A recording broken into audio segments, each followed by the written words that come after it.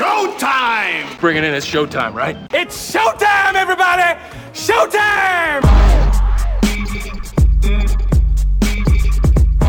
Welcome back to the Showtime Movie Podcast. I'm your host, Show, as always. Thank you so much for listening. It's always a pleasure to chat about movies with you guys. And, you know, we're getting into the last week of November here. It's going to be December very, very, very soon, which is kind of crazy, isn't it? Isn't it wild that we're in... I mean, I know I just said we're in November, but isn't it crazy that we're basically into the last month of the year? Isn't that just a wild thing that has happened? It hits me every year around now where I think to myself, man, you know, like what have I been doing all year? Like I remember TIFF as if it was yesterday. And then before that, I remember the Oscars as if they were yesterday, and the Super Bowl before that, and, you know, Christmas from last year, and then you kind of keep going backwards and backwards and backwards. It's just all these events seem like they take place weeks apart, and yet we are here at the end of 2019. We're actually, I mean, not that it's a particularly new revelation, but we're actually at the end of the decade now. Pretty crazy, huh? I mean, I know 2019, it's hard to kind of finish, you know, it's hard for people to say that 0 to 9 is 10, you know what I mean? Because everyone always ends on 10 when you count from 1 to 10, but still, you know, we're coming up onto the end of the decade, the beginning of the 2020s. The Roaring 20s, is that what we're going to call it? Maybe there'll be a new name. Recently I learned, not recently, but recently I used in conversation the term aughts. A-U-G-H-T-S. The aughts to describe the 2000s, basically. I've always said 2000s, but interested to know what you guys think. Is aughts something you actually refer to? I don't think so. I mean, I know it's a quote-unquote official term, but still, who actually says aughts? Sounds kind of pretentious, even though I said it on the radio the other day, but still. 2020 is coming up next, and, you know, there's some interesting lists going about. There's some lists on top 10 albums, top 10 individual songs, top 10 books, of course, top 10 TV shows, and obviously, more interesting to you and I, top 10 movies.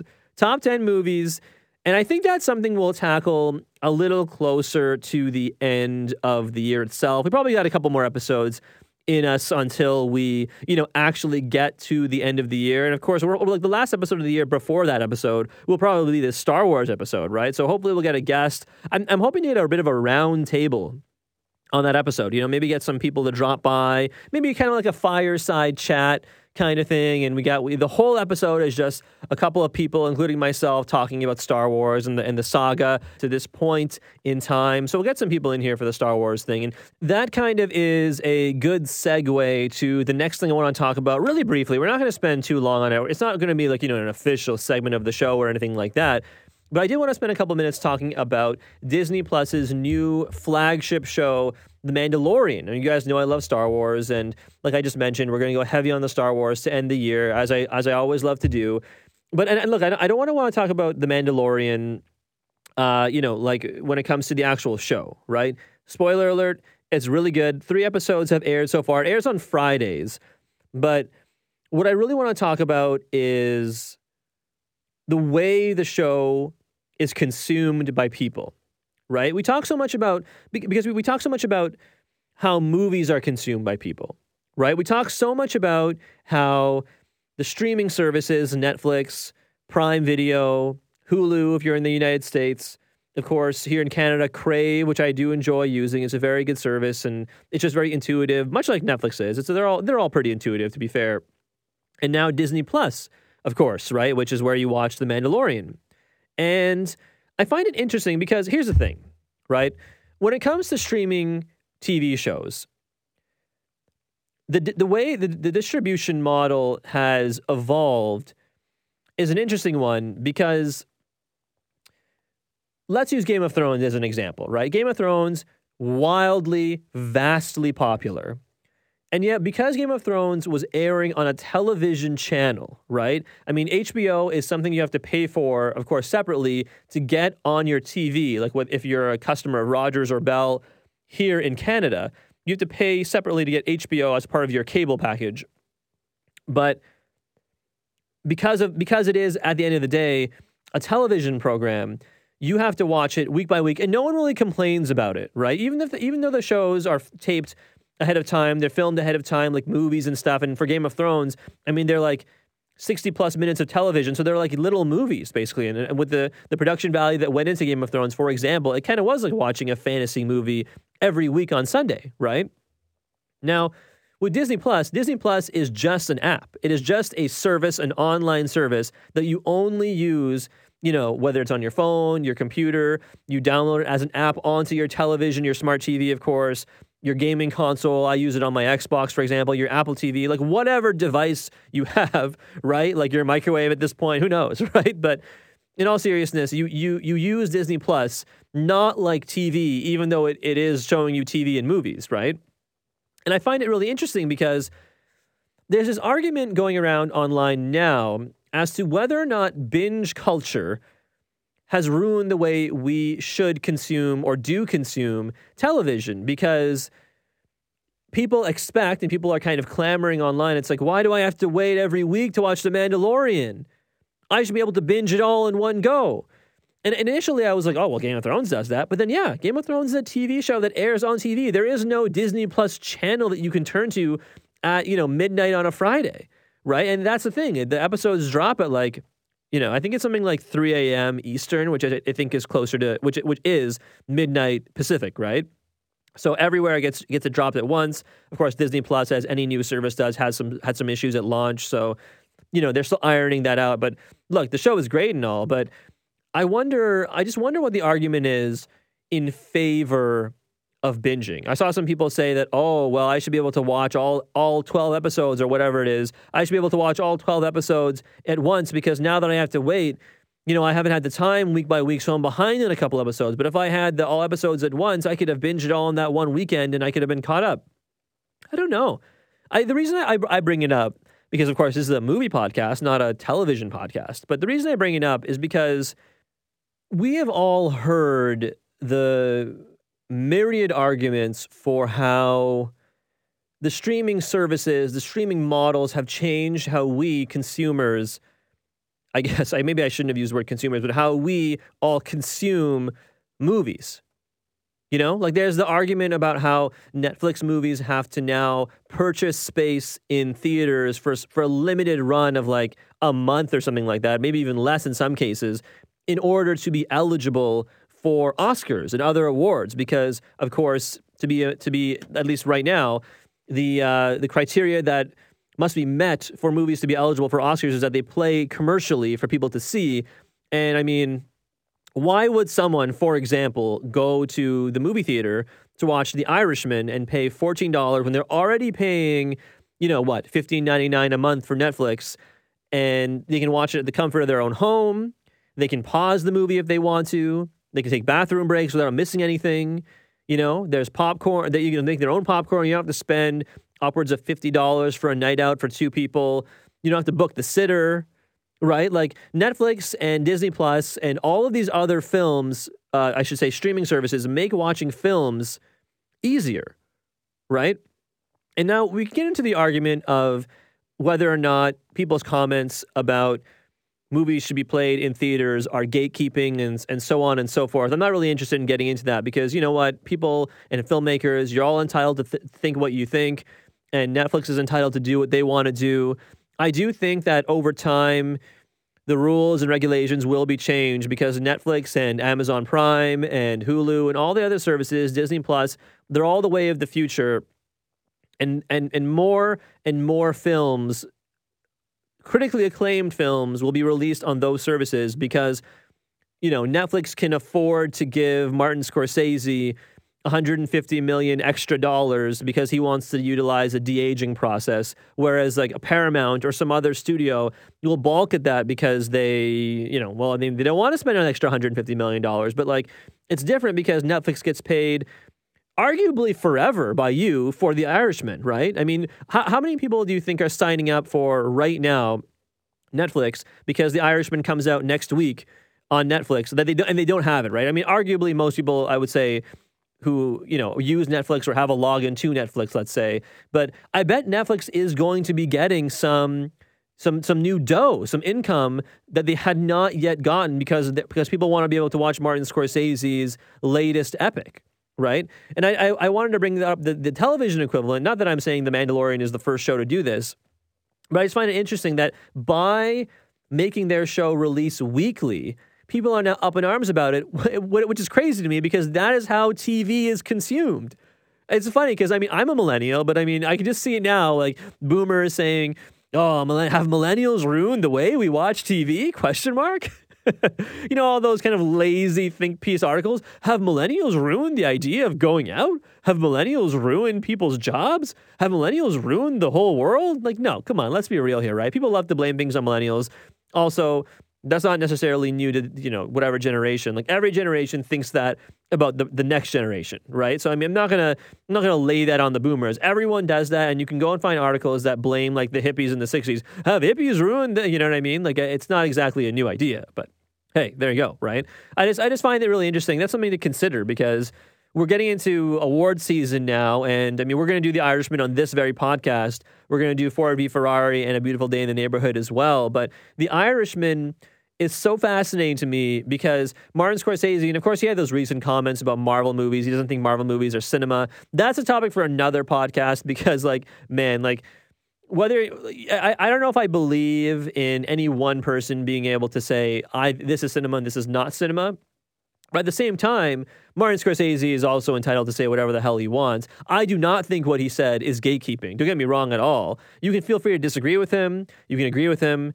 I'm somewhere in the middle probably, right? Because I like Marvel movies and I find them entertaining, but at the same time, they kind of like I like to call them popcorn movies, right? Because you eat your bag of popcorn, you go home, and you don't really think about it again, right? Like I wasn't really thinking about any of the Marvel movies more than a couple hours afterwards, and then I kind of forgot about it and went on with my day. You might be different, but I personally fall in line with that. But at the same time, you know, who is one person to say what is and is not cinema, no matter who you are, right? Anyways, that's a more in-depth discussion, I think, that is best suited to having a guest where we can toss around some ideas. But I don't know. The Irishman, when it comes to streaming services, is fascinating to me because it's going to be a heavy awards favorite, and it did play in theaters. I saw the movie last week when it played here at the TIFF Lightbox because that was the easiest way to go see it. It was 3.5 hours. And it's interesting because people often talk about the idea of being able to watch a movie the way the filmmaker intended, and that is the way you should watch it, right? Because remember there was that whole controversy from a couple of weeks ago where Netflix says they were trying to add a feature where you could watch it like at 1.5 speed, and people watch podcasts or listen to podcasts rather on 1.5 speeds or 2 times the speed, and maybe it sounds like you're talking like this, and you're talking really fast, and maybe you don't always catch what everyone's saying, but you get to finish the podcast in half the time, I guess, if you're listening at it twice the speed. Should I talk like that, by the way, going forward? I don't know. Maybe not. But I just think that I found the backlash against adding that feature very fascinating because did the filmmaker intend for you to be able to take a bathroom break in the middle of a movie? Probably not, right? Like the filmmaker intended for you to sit your butt in that seat or on your couch and watch that movie from beginning to end without stopping it. And I would say you have always been able to do that with VHS tapes, and now Netflix allows you to pause it in the middle. Like, is that how the filmmaker intended you to watch it? I would say no, but that's what they got up in arms about. I don't know. It's a slippery slope, I understand. So it's like, well, if you add all these features, where do you stop? I get that. I do. But I do also it's kind of like, this is the era we live in, make a movie and allow people to watch it at the speed they want and the fashion they want, or don't make movies, frankly. I mean, like, no one can tell me how to interpret a piece of art that's hanging on a wall or how to, interpret certain lines in a book. I think the author's intent matters to a point, certainly, but I mean, it's also, dependent on the consumer to an extent as well. Anyways, I've waxed poetical for enough time on this issue. It's just with all the Netflix streaming service stuff and TV shows versus movies and how art is meant to be consumed. It's a very fascinating topic, and I encourage you to think a little bit more on that. Maybe we'll get a guest in here, and we'll bang around the topics of Martin Scorsese and his thoughts on Marvel movies. But I think that might be a topic for a little later on, because I do want to get to some movie reviews. And you know what? Since we're talking about Martin Scorsese, let's get right to the bulk of the latest Scorsese movie. Like I mentioned, The Irishman, fantastic film, has a lot of deep meaning and a lot of deep themes, especially for a filmmaker with the varied history that Scorsese does himself. So without further ado, Scorsese's latest epic, the 3.5-hour Irishman. Everything gonna be all right this morning. Oh, yeah. Woo!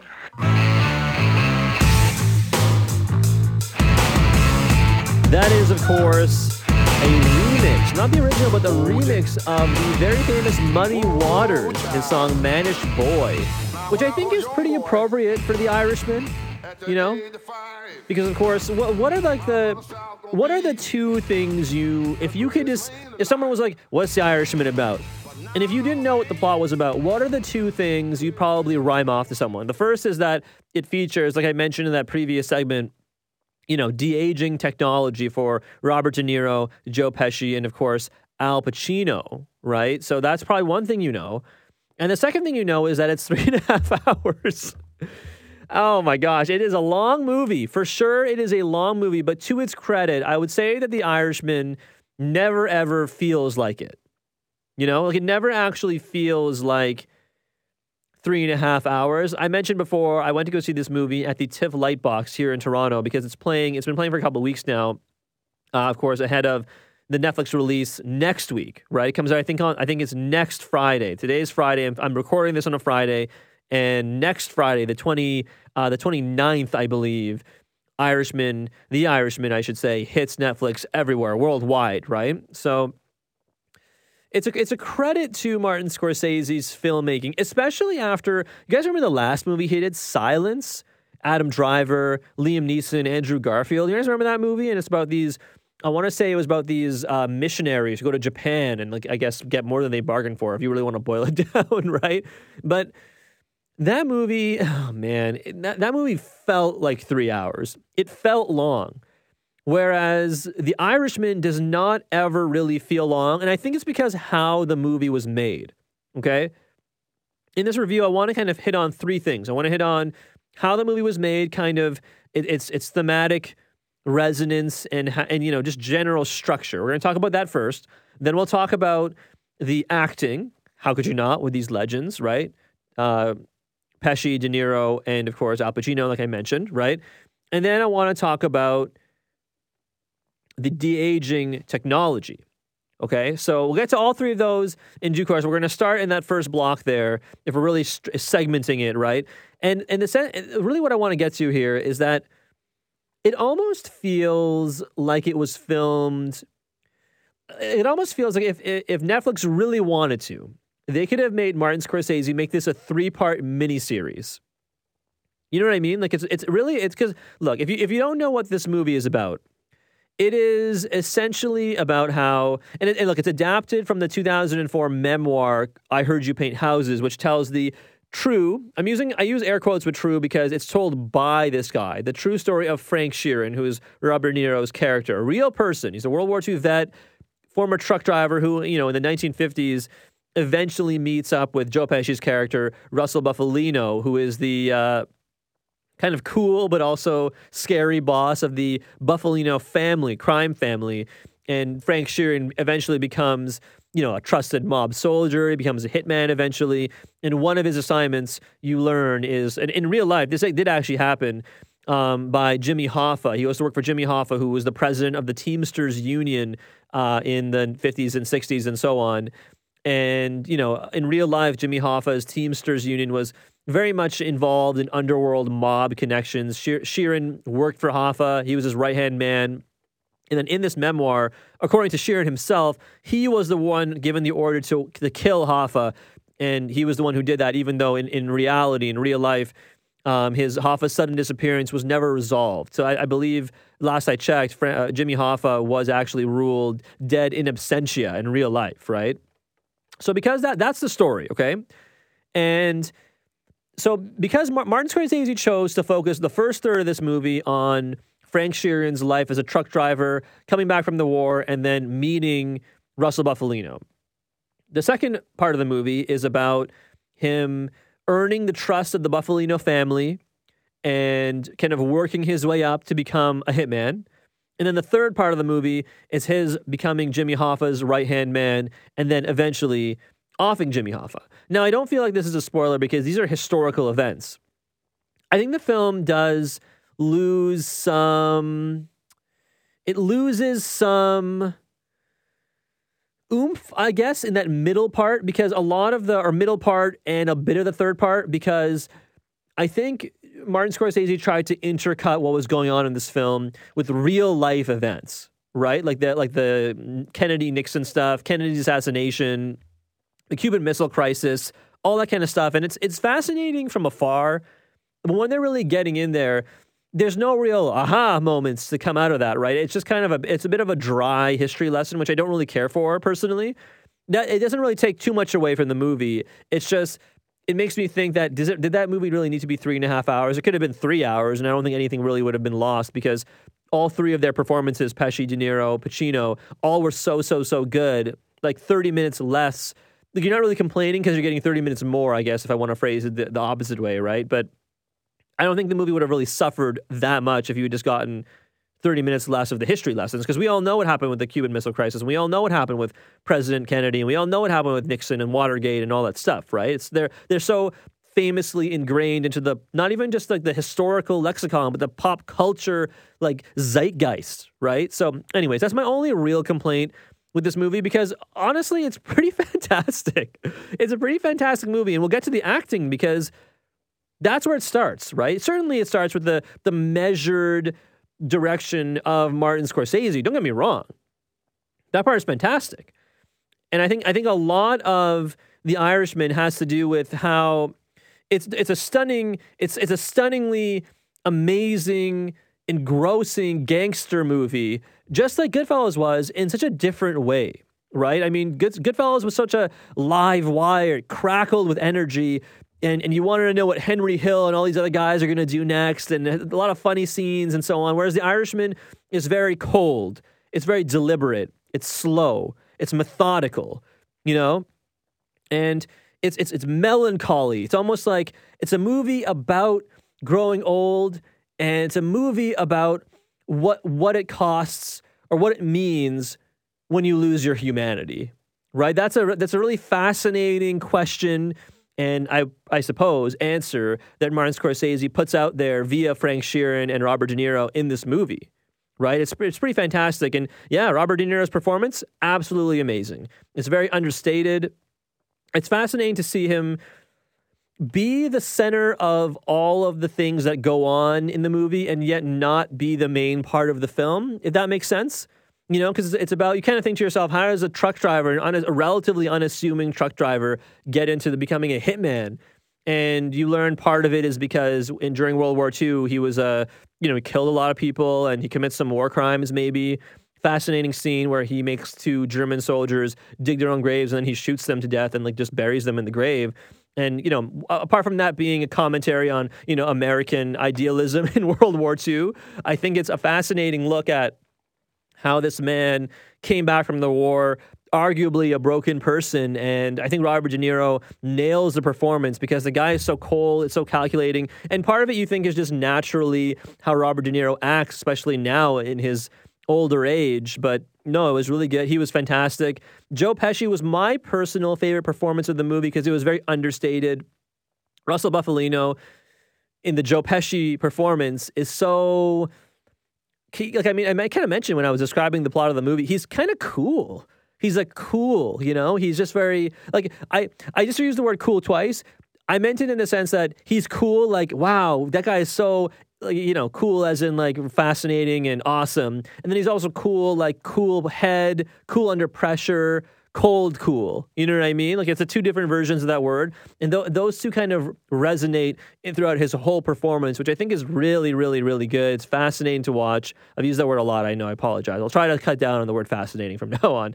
But, of course, I think the star of the movie, it's hard to argue against, even though it's not my personal favorite, but it's hard to argue against it, is Al Pacino as Jimmy Hoffa. And the Jimmy Hoffa we see is fiery and angry sometimes, and he He has a lot of the movie's best lines, and it's such an Al Pacino performance, but it's also something a little bit else. You know, it's like it's so energetic. It's so laced with all of this stuff that's going on coming out of Al Pacino's mouth, like it's moving a mile a minute, and it's so fascinating. It's really fun to watch. And I think the three of them together, who thought we would have seen that again, right? Who really thought we would have seen that again? Not me, that's for sure. It's a very great movie. And of course, the de-aging technology bit. I mean, look, it's not perfect. It's hard. It was a little distracting, if I'm being honest, at certain points, which is why I can't really give this movie complete perfect marks. I don't think a lot of people are saying it's one of the best movies of the decade. It's very, very, very good. Well, maybe it'll make that top movie of the decade list. Not personally, not for me. I don't think it's still really, really, really, really good. But like this de-aging thing, it's kind of weird because it's distracting because of how it makes them look. Maybe it's because in part they don't look like that. But I will say they held back a little bit. It's almost like watching someone get digitally, like given digitally plastic surgery, like a nip and tuck, but digitally. It's very interesting to watch. And I'm glad they did it the way they did, because even when, for example, Robert De Niro's character, Frank Sheeran, is a younger man, they don't make him look like he's 19. They make him look like he's 35. And maybe that's more believable because they don't have to do too much work. I mean, I don't know if you guys have seen what Joe Pesci looks like now, but he's old. Like, he looks old because he is old. But also, when they de-age him to like 50, right? And I think that makes him look more realistic because he's not being de-aged to 20, right? So they're still kind of like middle-aged guys instead of old men, right? Which I find interesting, that being the choice they made. Someone mentioned on Twitter, and I really do agree with this point, and that's why I wanted to bring it up here, was that despite the fact that they are de-aged, they are still old men on the inside, and it makes their characters, Jimmy Hoffa, Frank Sheeran, Russell Bufalino, seem like they are old men at heart. You know what I mean? Like, it seems like they've all had armored hearts because they have dealt with a lot of crap over their lives, being mob bosses and being killer soldiers and being, the president of unions and dealing with a lot of crap, right?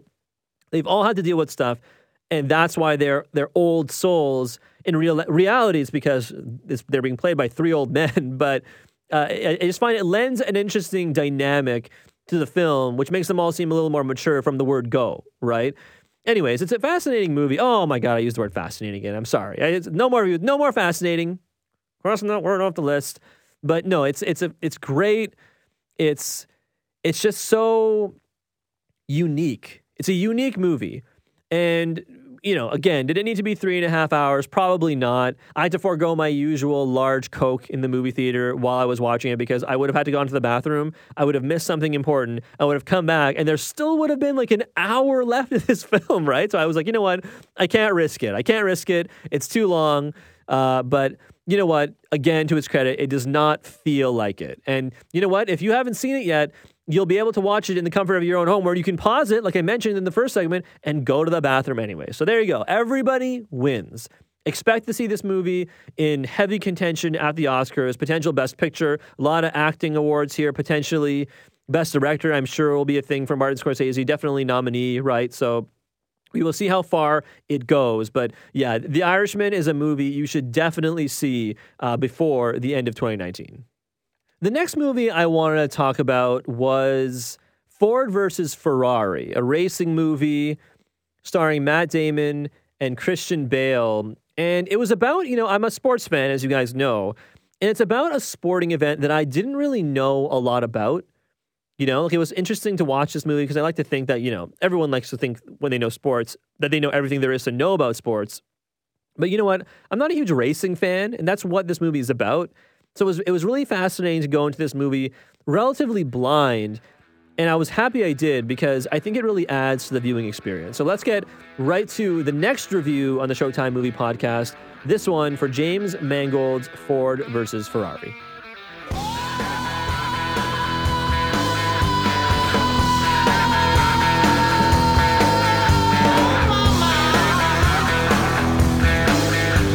How many racing movies do you think you can name? Honestly. Like, since 2013's Rush, there haven't been that many movies, I guess, that deal with the finer points of the race car, I would say. I mean, there's that weird dog movie. It's like driving at night in the rain with my dog in the passenger seat. It's like it's something like the name of the movie is a phrase like that or something. But I don't know if I really count that as a racing movie. That's one of those sloppy dog movies. But apart from Rush and then I guess the Fast and the Furious films.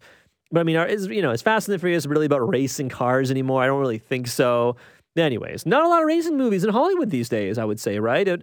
Ford v Ferrari, I guess it technically is versus, but Ford v Ferrari is what it says on the ticket. And director James Mangold, as I mentioned, he previously directed, lots of stuff certainly, but my two favorites of his, 310 to Yuma, the remake, again with Christian Bale, and Logan, of course, with the one everyone likes with Hugh Jackman and Patrick Stewart. So Mangold has really created, I would say, a pretty masterfully told story, not just about car racing, but perhaps about how the relationship between two men defined a generation of race car drivers, right? So here's the story, okay?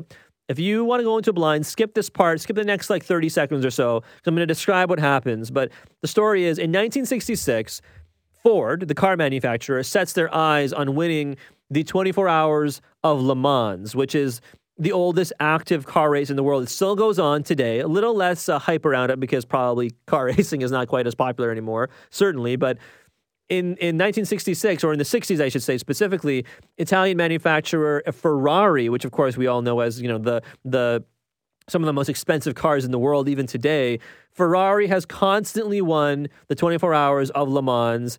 And I mean, look, if you don't get what it is, Le Mans is a place in French, Le Mans, I guess I should be pronouncing it, and you basically have to come in first after a 24-hour continual of driving, right? And you can shift out your drivers, but it's like usually go with 4 drivers, and you do it in shifts, or 2 drivers and you do it in shifts, or 3 drivers or whatever, right? So, but regardless, Ferrari was the only manufacturer to win consistently because you have to have a car that holds up. It's like one person driving or several people driving the same car. And because Ferrari's won over and over and over and over again, Ford has decided enough is enough, okay? Here's the only problem. They've never made a race car. Whereas Ferrari, they still make race cars to this day, right? So they enlist the help of former Le Mans winner Carroll Shelby, who was played by Matt Damon, who was at the time the only American to ever win. And he, in turn, enlists his friend and expert driver, Ken Miles, who was Christian Bale's character. And together, the two guys put their talents to work for Ford in pursuit of winning Le Mans. Okay? I mean, the movie kind of rests on Matt Damon and Christian Bale, as you might imagine. And as usual, they are on point with their portrayals. Shelby is very stoic. He's very willing to go to war to fight for what he believes in, even maybe albeit a little reluctantly. And Miles, on the other hand, is, as he says in the movie, quote unquote, not a people person, right? And he's fiery. He has a short fuse. He often takes it out on other people, including Shelby, right? And I would say Damon and Bale play off each other with such regularity, and they really believably sell you on a pair of men who have been around each other like so often for so long. They say that anything they say or do with each other is old hat. If you believe that they know each other and have known each other for a really, really long time, which is really cool. I mean, they're both expert veteran actors. They're both absolutely tremendous. It was really fun to watch them kind of banter back and forth. There's even a scene where they kind of get into it with each other physically, I would say, and it's very fascinating. Oh no, I did it again! Fascinating. I'm sorry. I'm so sorry, but it's a really great acting performance from the two of them. John Bernthal is also in it as well. But I mean, I would say the movie for the most part is rests on their shoulders, right? Now look. In a movie largely about car racing, it would be pretty dull, I would say, to have little to no shots of, cars actually racing, right? And thankfully, James Mangold, he manages to include as much of it as possible. He includes a lot of scenes of Shelby and Miles test driving the Ford cars. There are lots of wide shots that kind of swoop down behind the rear end of the race car, following through the stadium or down a dirt road, and the crowds kind of roar in the background.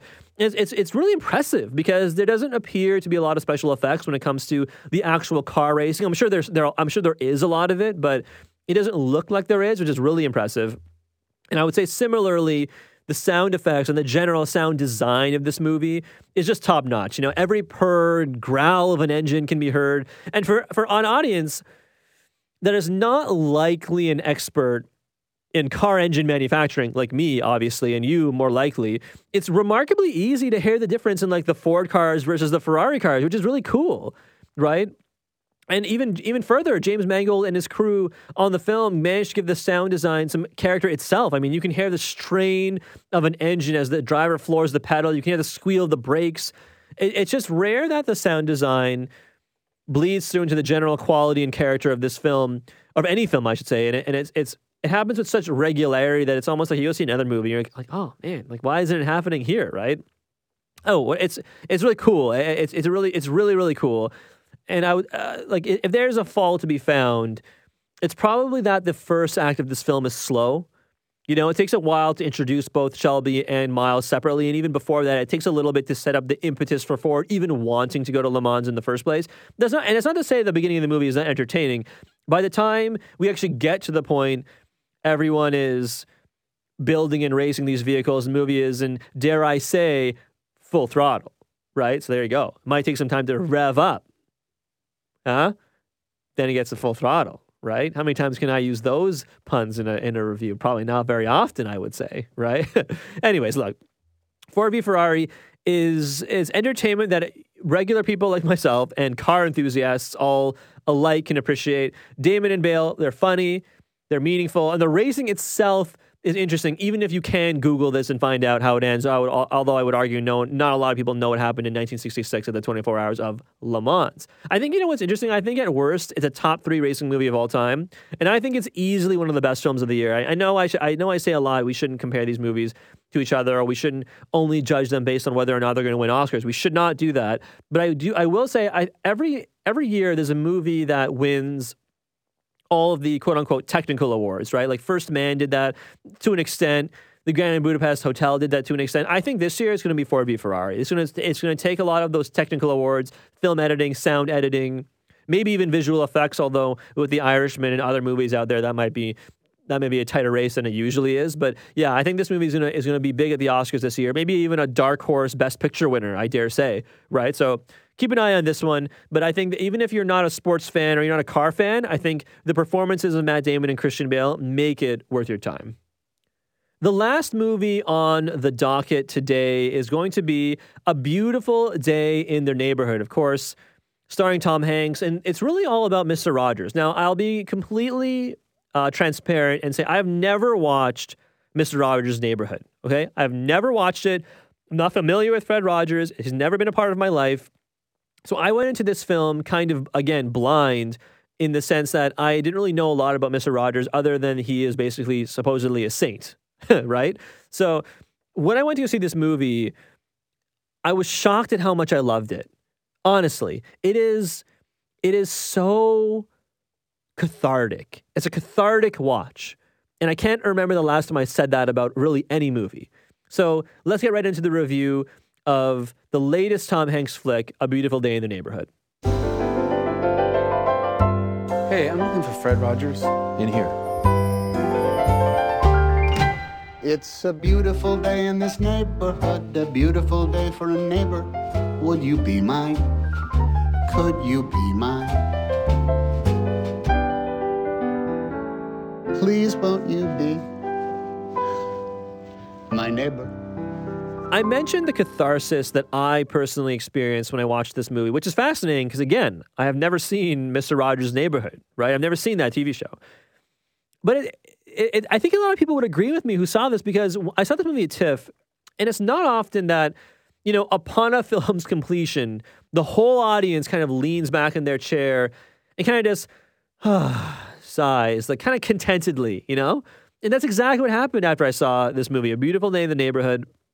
It was so unique because the audience had been so thoroughly satisfied, almost like they had been rested. They felt rested after watching it. And yeah, that's where the catharsis comes from.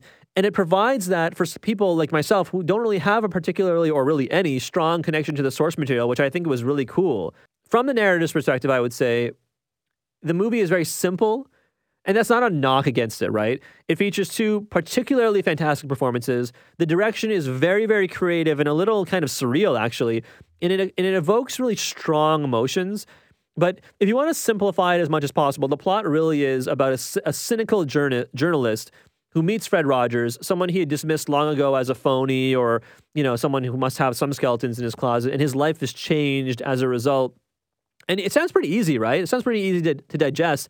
And it's fortunate for us because director Marielle Heller makes it anything but easy, right? I mean, she essentially frames the entire narrative as an episode of Mr. Rogers' Neighborhood. And that program ran from 1968, I learned, to 2001. And again, I want to be clear, I've never once watched this program, and the movie makes me feel, Heller's direction makes me feel like I have seen it, which is crazy to say, right? I mean, there are lots of shots, for example, that are filmed when Tom Hanks kind of enters the set of Mr. Rogers' Neighborhood. It's filmed with an older camera, or at least made to look as such, giving it the quality of a television broadcast from the 80s or 90s or even well before that. And the movie takes place in 1999, so maybe it'd be more accurate to say it gives it the quality of a TV broadcast from 1999, right? But it's really cool because I guess Mr. Rogers had a model city in his neighborhood on the set of the show to demonstrate things, and transitions in the actual movie zoom in on the model city to demonstrate characters traveling from one location to the next. It's very creative, and I think Heller does her best to make the audience feel as though they're watching the old program, which I think is really unique, especially in 2019. When they're outside of the context of the show, it's filmed as usual with a regular quote-unquote cameras, but when you're watching the TV show, it's filmed as though you yourself are watching the TV show, which I think is really cool. Tom Hanks. Where do you start with Tom Hanks? In 2019, where Hanks is, I feel like, viewed as a, incorruptible institution of Hollywood versus then just quote unquote an actor, it feels weird to say that this might be the best performance of his career. But I think there you go, right? Through all the stages and facets of his career, of Tom Hanks's career, he delivers a calm, very reserved look into the life of Fred Rogers, and it's important. It's important to distinguish, too, that it is just a look, nothing more, right? The movie is not from Mr. Rogers' perspective. It's deliberately done that way, I think, because it keeps the audience, you and me, from knowing too much about Fred Rogers himself. And I would say it's that slight detachment from Tom Hanks that adds a little bit of magic to his performance. It's almost like, there's something a little bit inscrutable about him where the audience kind of has to take his acting at his own word, which is the really impressive, right? Because here's the thing, because Tom Hanks is an institution, you do take his acting at his word, right? So his casting is perfect in that way because Fred Rogers, even though I don't know a lot about him, in pop culture, he's one of the few celebrities who's widely celebrated as being good in every way, and so who better to portray him than Tom Hanks? On the flip side, if it ever comes out that Tom Hanks is involved in the whole Me Too thing or he's done something really bad, oh boy, that's going to be crushing for a lot of people, and me included, okay? Man, I would really hope that doesn't happen. I would say that in this movie, every bit Tom Hanks' equal is Matthew Rhys, who plays Lloyd Vogel, right? He plays the disaffected journalist. He seems kind of lost, adrift as he and his wife are navigating raising their newborn son. Vogel carries with him, he's very angry. He's very angry for some reason. You learn why soon.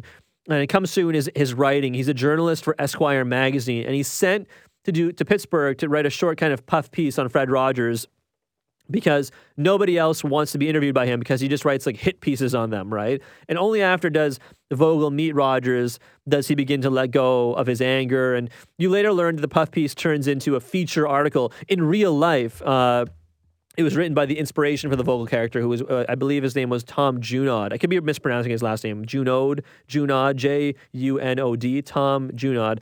Again, for Esquire magazine. So you can actually, if you Google it, you can read the real piece. And that feature article, I think, is the inspiration for this movie, right? It's kind of like the author's life, but also that article. And if you read the movie, and if you watch the movie and then read the article, you can see which scenes are adapted quite directly, right? Matthew Rhys, though, absolutely fantastic, portrays Vogel amazingly from beginning to end. Very quiet, kind of understated performance, but, I mean, considering he is in virtually every scene of this movie, more so than Tom Hanks and as Fred Rogers is, I mean, he's perfect, right? Like I said, if you should read the article. I think you should read the article maybe before you see the movie, because I think it would help. I read the article after I saw the movie, and it kind of just informed me. Either way, it works, but, in the end, There's one scene in particular in which Vogel and Fred Rogers go to lunch together that stands out to me, and Hanks really conjures up some movie magic, seemingly just for you. You know, like just for you, the viewer, the audience, the consumer.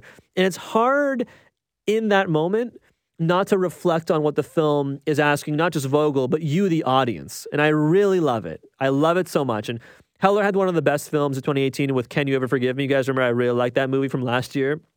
And she's done it again with A Beautiful Day in the Neighborhood. It deserves all the praise it's been getting. Tom Hanks, almost like impossibly, has never been better. And Reese almost delivers us some catharsis of his own, right? Because a lot of it is about feeling anger and then next feeling forgiveness. And which of us can truly claim to have never felt either of those things at some point in our lives, right? So keep an eye out for this one, because in an age where feel-good movies are in short supply, I think Heller, honestly, truly has made one of the best feel-good movies ever. That's it for reviews from me today. Thanks so much for listening, as always. I know we have been getting to a lot of movies. You know, there's a lot of movies I have seen that I have not spoken about yet. I want to get to Ad Astra.